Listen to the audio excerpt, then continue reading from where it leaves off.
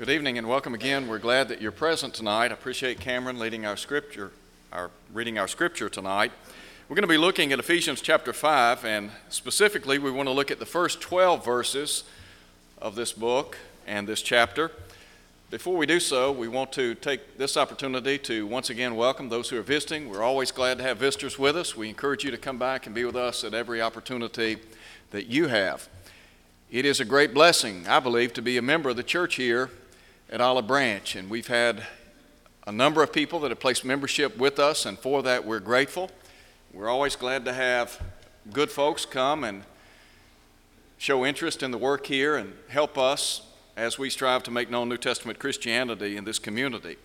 And I do want to take the opportunity to say, if you're looking for a church home, please consider the work here. We have a lot of, I believe, great programs that are ongoing, and we have a great youth program. We would love to have you as a part of the family here. Tonight we want to talk about some of the challenges that we face as children of light. Paul said in Ephesians chapter 5 at verse 8, "For you were once darkness, but now you are light in the Lord. Therefore, walk as children of light." You remember during the earthly ministry of Jesus, he said on one occasion, "I am the light of the world. He that followeth after me shall not walk in darkness, but have the light of life." The Bible tells us that the world in which we live is engulfed in spiritual darkness.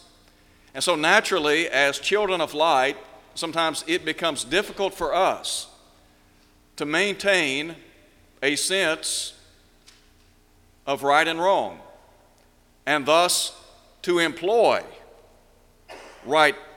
doing what is right in the eyes of the Lord. And so tonight we want to spend some time and talk about some of the challenges that we face as God's people, particularly as children of light. And so as we look at this lesson, I want to look at the first 12 verses of Ephesians chapter 5, and we begin tonight by emphasizing the challenge to imitate the Lord. I think all of us would agree that we are to be Christ-like in our demeanor. We are to live as Christ lived. The Bible talks on numerous occasions of how we are to follow in his footsteps. And so in verses 1 and 2, Paul begins by talking about the person that we are to imitate. Listen to what he says in verses 1 and 2. "Therefore be followers of God as dear children, and walk in love as Christ also has loved us, and given himself for us, an offering and a sacrifice to God for a sweet-smelling savor." I said a moment ago that the Scriptures encourage us to walk in the footsteps of Jesus. Paul, in writing to the church at Corinth in 1 Corinthians chapter 11 at verse 1, would say, "Be imitators or be followers of me, even as I also am of Christ." What Paul was saying is that we ought to model our lives after Jesus Christ. And what he was saying to the church at Corinth was this, and that is, they were to follow his example insofar as he modeled his life after the Son of God. In 1 Peter chapter 2, Peter said that Christ also has left us an example, that we should follow in his steps. And so therein lies the challenge before us, to model our lives after the Lord Jesus Christ. Paul said that as followers of God, we are to walk in love. I want to begin by maybe emphasizing the declaration of God's love. Over and over again, the Bible talks about the love of God and the love of Christ. In verse 2, Paul would say, "Walk in love as Christ also has loved us." You remember when the Apostle Paul wrote to the saints in Galatia? And he said that Christ loved him and gave himself for him. In a very personal way, the Apostle Paul believed in the love of God. He believed that the Lord Jesus Christ genuinely loved him. Jesus, during his earthly ministry, talked about love. He talked about the love of the Father, the love of God. In John 3:16, "For God so loved the world that he gave his only begotten Son, that whosoever believeth in him should not perish, but have everlasting life."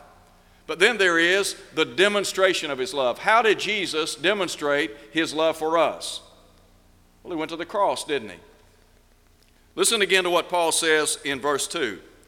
Walk in love as Christ also has loved us and given himself for us an offering and a sacrifice to God for a sweet-smelling aroma.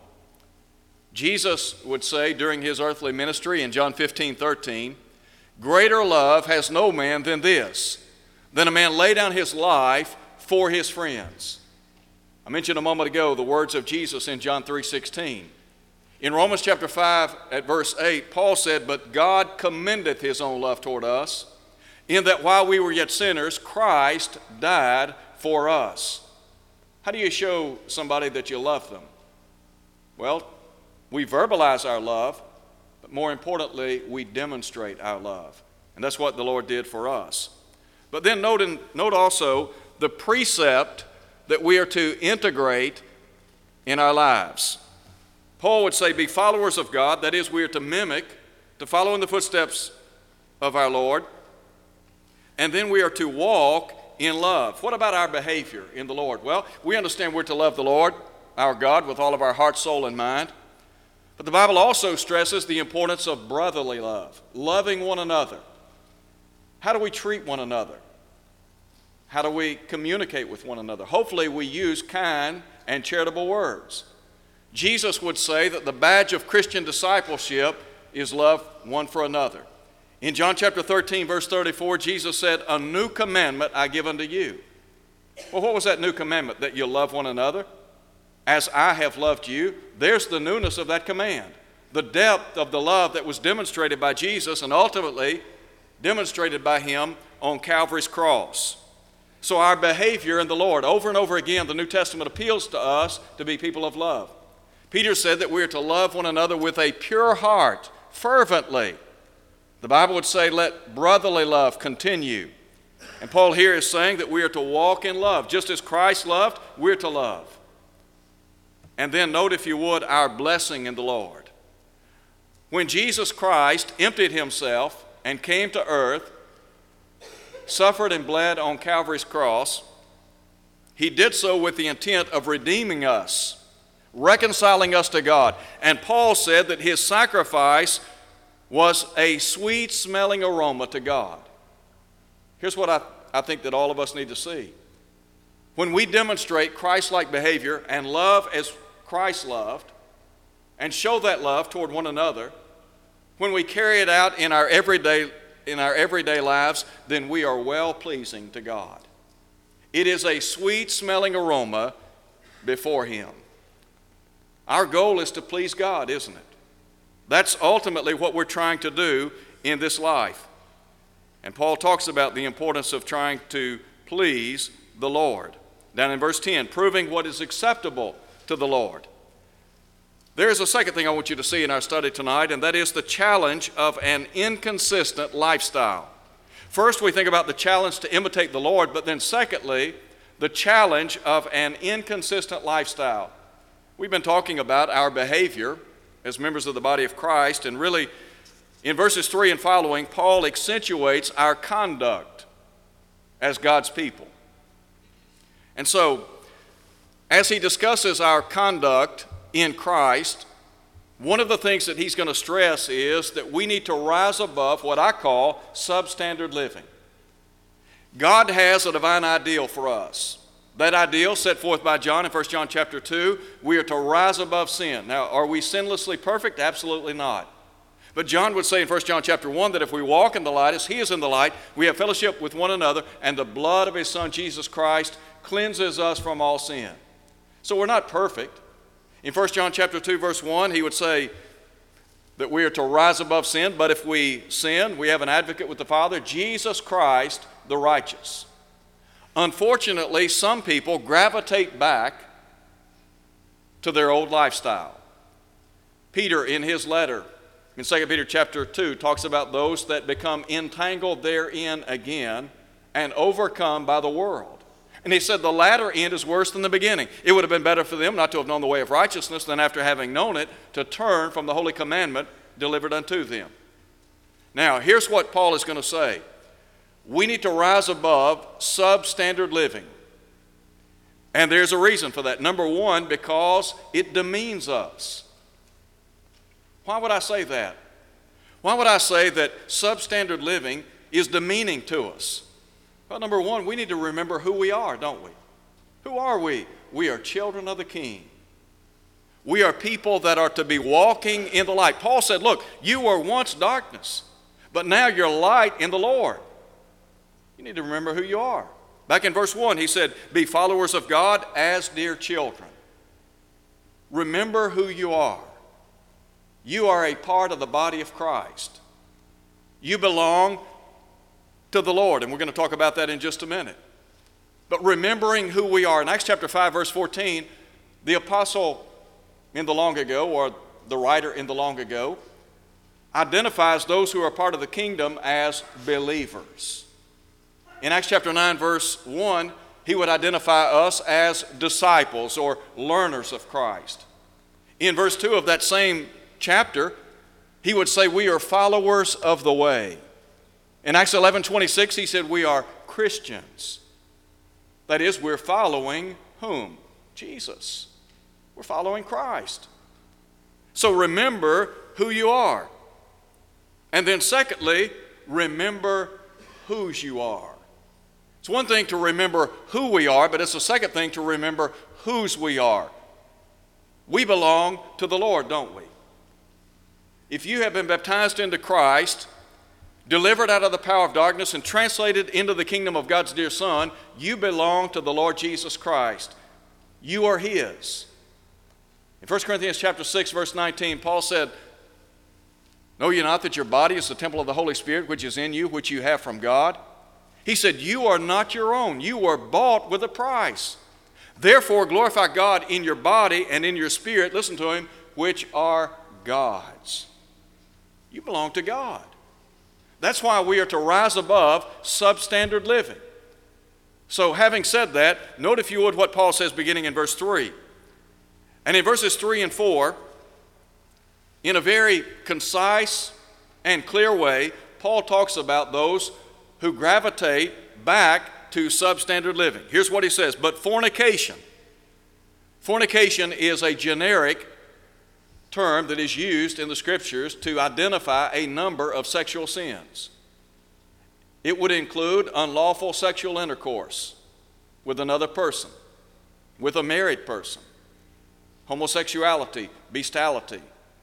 It's a very generic term. And so he said, fornication, and then all uncleanness. The idea here is that somebody goes out and lives a profligate, wasteful life. Do you remember the story of the prodigal son? When he asked his father for an early inheritance, gathered all together, went out into a far country, and there wasted his substance with riotous or profligate living. One lexicon says that it denotes luxurious, profligate living. It's exactly what happened to the prodigal in Luke 15. He goes on to say, or covetousness. Down in verse 5, he identifies covetousness as idolatry. Typically, we think about somebody who is an idolater as an individual that would bow down before a statue, whether it be graven by art or composed of wood or stone or metal or whatever. But idolatry can encompass a number of things. I would grant that those are idolatrous things that people sometimes bow down to. Anything that displaces God as the one who is preeminent in our life would be an idol. And there are a lot of people that have made an idol out of money or materialism or a hobby or some recreational pursuit or their job or whatever. Anything that comes between us and seeking first the kingdom of God could be equated to idolatry or covetousness.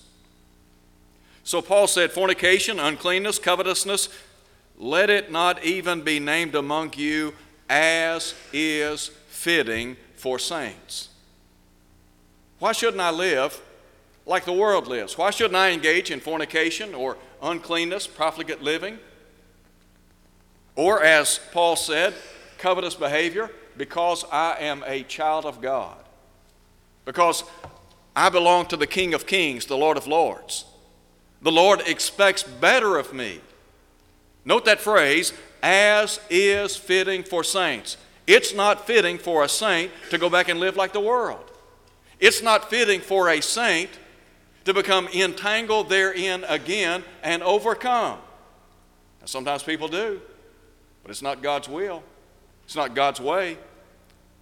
In verse 4, neither filthiness, obscenities, nor foolish talking, nor coarse jesting, again, which are not fitting, but rather giving of thanks. We talk about behavior that is prohibited by God.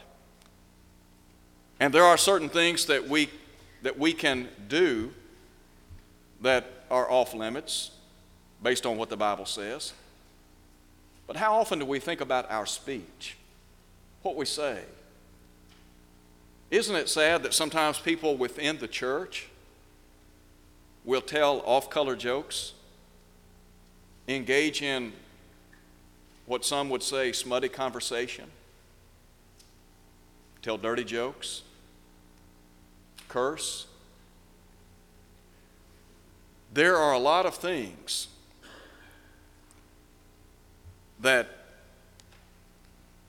there are a lot of things and there are a lot of terms that could be employed by children of God without engaging in worldly conversation. Listen to what Jesus said. By your words you'll be justified, and by your words condemned. Jesus said, every idle word that men shall speak, they will give an account thereof in the day of judgment. James said, so speak ye, and so do, as those that will be judged by the law of liberty. What James is saying is that God will judge not just our deeds, our actions, but he will judge our words. And Paul here is saying, look, if you're a child of God, you don't have any business using the kind of speech that is characteristic of those in the world. I understand sometimes we slip up and say something we shouldn't say, but it's not a habit. And some folks have made it a habit. They use what has been defined as gutter language. So look now at verse 5. In verse 5, I said just a moment ago that when we think about substandard living, it is demeaning to us, and what Paul is going to say is, it will doom us. If we go back and begin living once again like the world, what Paul is saying is, look, you need to understand something. You have no part in the kingdom of Christ and of God. So here's what he says, this you know, that no fornicator, unclean person, nor covetous man who is an idolater has any inheritance in the kingdom of Christ and God. That's the only time this phrase is used in the Scriptures. When Paul talks about the kingdom of Christ and God. In verse 6, Paul said, let no one deceive you with empty or vain words. For because of these things, the wrath of God comes upon the sons of disobedience.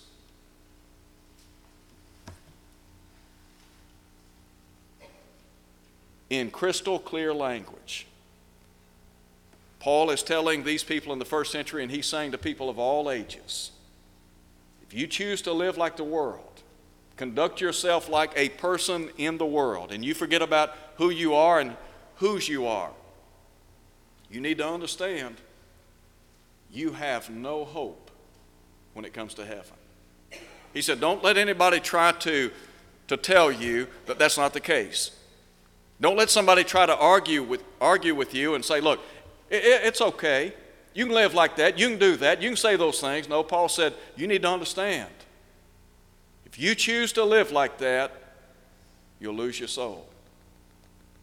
You remember what he said in 1 Corinthians chapter 6? Know ye not that the unrighteous shall not inherit the kingdom of God? I don't know how Paul could be any plainer. He said, if you choose to live a certain lifestyle, you don't have a prayer. Not one prayer. There's a reason for that. Because you have been bought and paid for by the blood of Christ. God has delivered you out of the power of darkness. He has placed you in His kingdom. You are a child of the King. You have come out of darkness and now you are to be light in the Lord. And so, yes, there is an expectation on the part of God for you. The Lord wants you to conduct yourself as one of His children. So, the challenge of an inconsistent lifestyle. It's sad sometimes when people that we know go back into the world and begin living as they once did. And sadly, many know better, others ought to know better. Now, thirdly, the challenge of being an incorruptible light. What about the commission of a saint? What is it God would have me to do? What would God have me to be in this world? Well, first of all, I think emphasis is on the road of the righteous. When I think about the road of the righteous, I think about how it is a high road and it is a holy road. On the one hand, you have the road of the world. On the other hand, you have the road of the righteous. The road of the righteous, it's a high road and it is a holy road. And so in light of that, there are a couple of things that Paul is saying we need to remember. Number one, the road of the righteous encompasses our fellowship, the kind of people we hang around with, our associations, our allies in this life.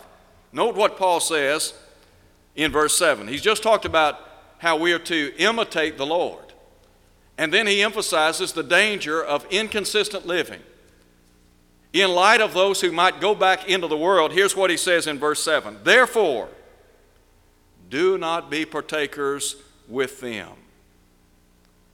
Don't live like they live. Don't choose to live like they live. Drop down and look at verse 11. And have no fellowship with the unfruitful works of darkness. Do you remember what Paul said in writing to the church at Corinth? Be not deceived. Evil companionship corrupts good morals. Solomon talks about the importance of young people choosing the right kind of friends. Solomon, in writing to his own son in Proverbs chapter 1, said, My son, if sinners entice you, do not consent. Don't hang around them. And I think that's what Paul is saying to us. As a child of God, we have no business associating with people that are going to bring us down morally and spiritually.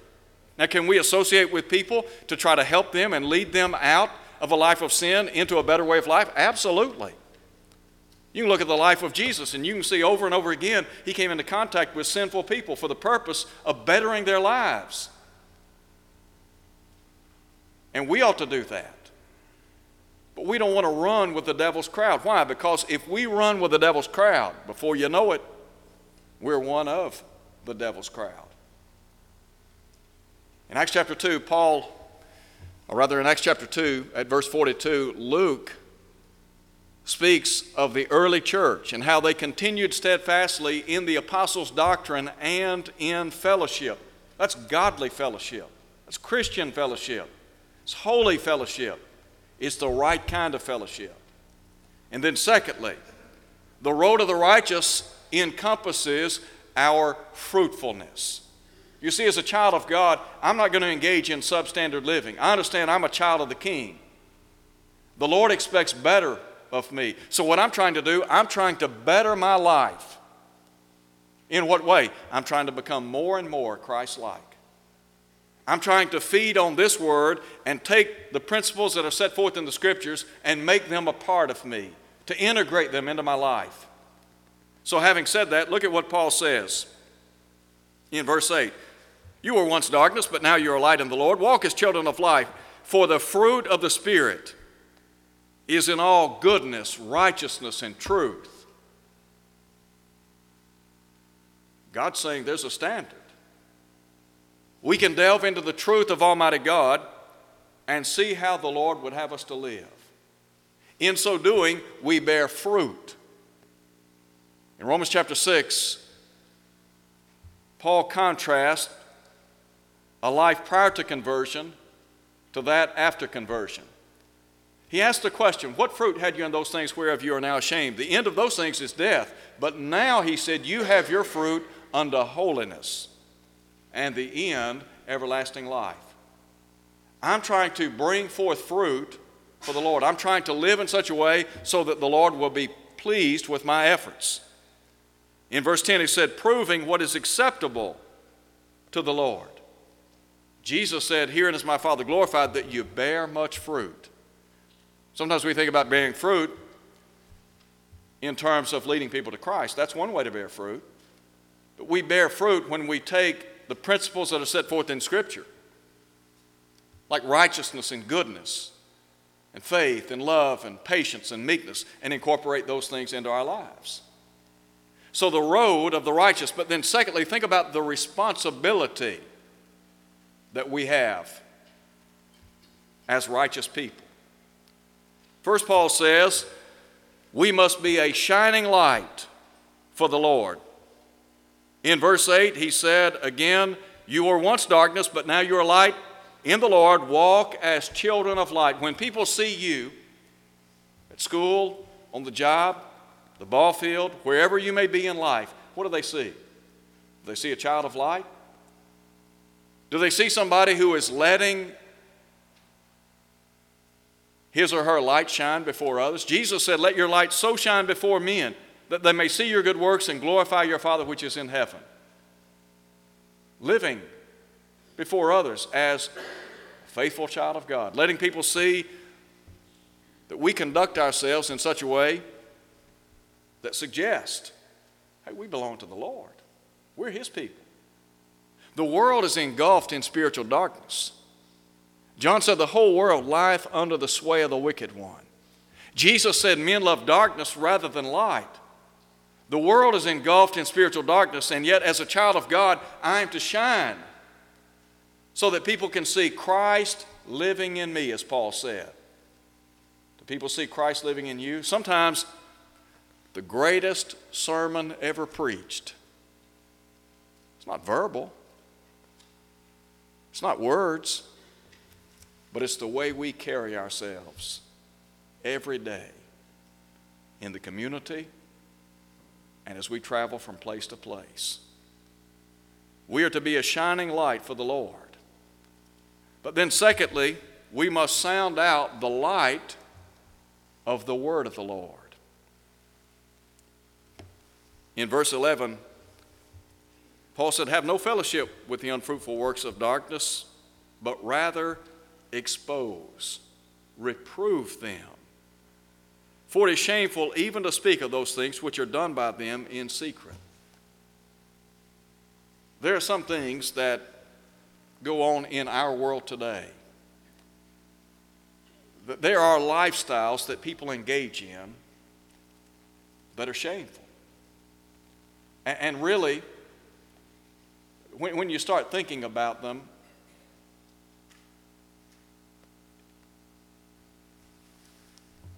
when you begin to really sit down and think about some of the things that people engage in, it's too filthy to talk about. And yet people in our society have lost their sense of shame.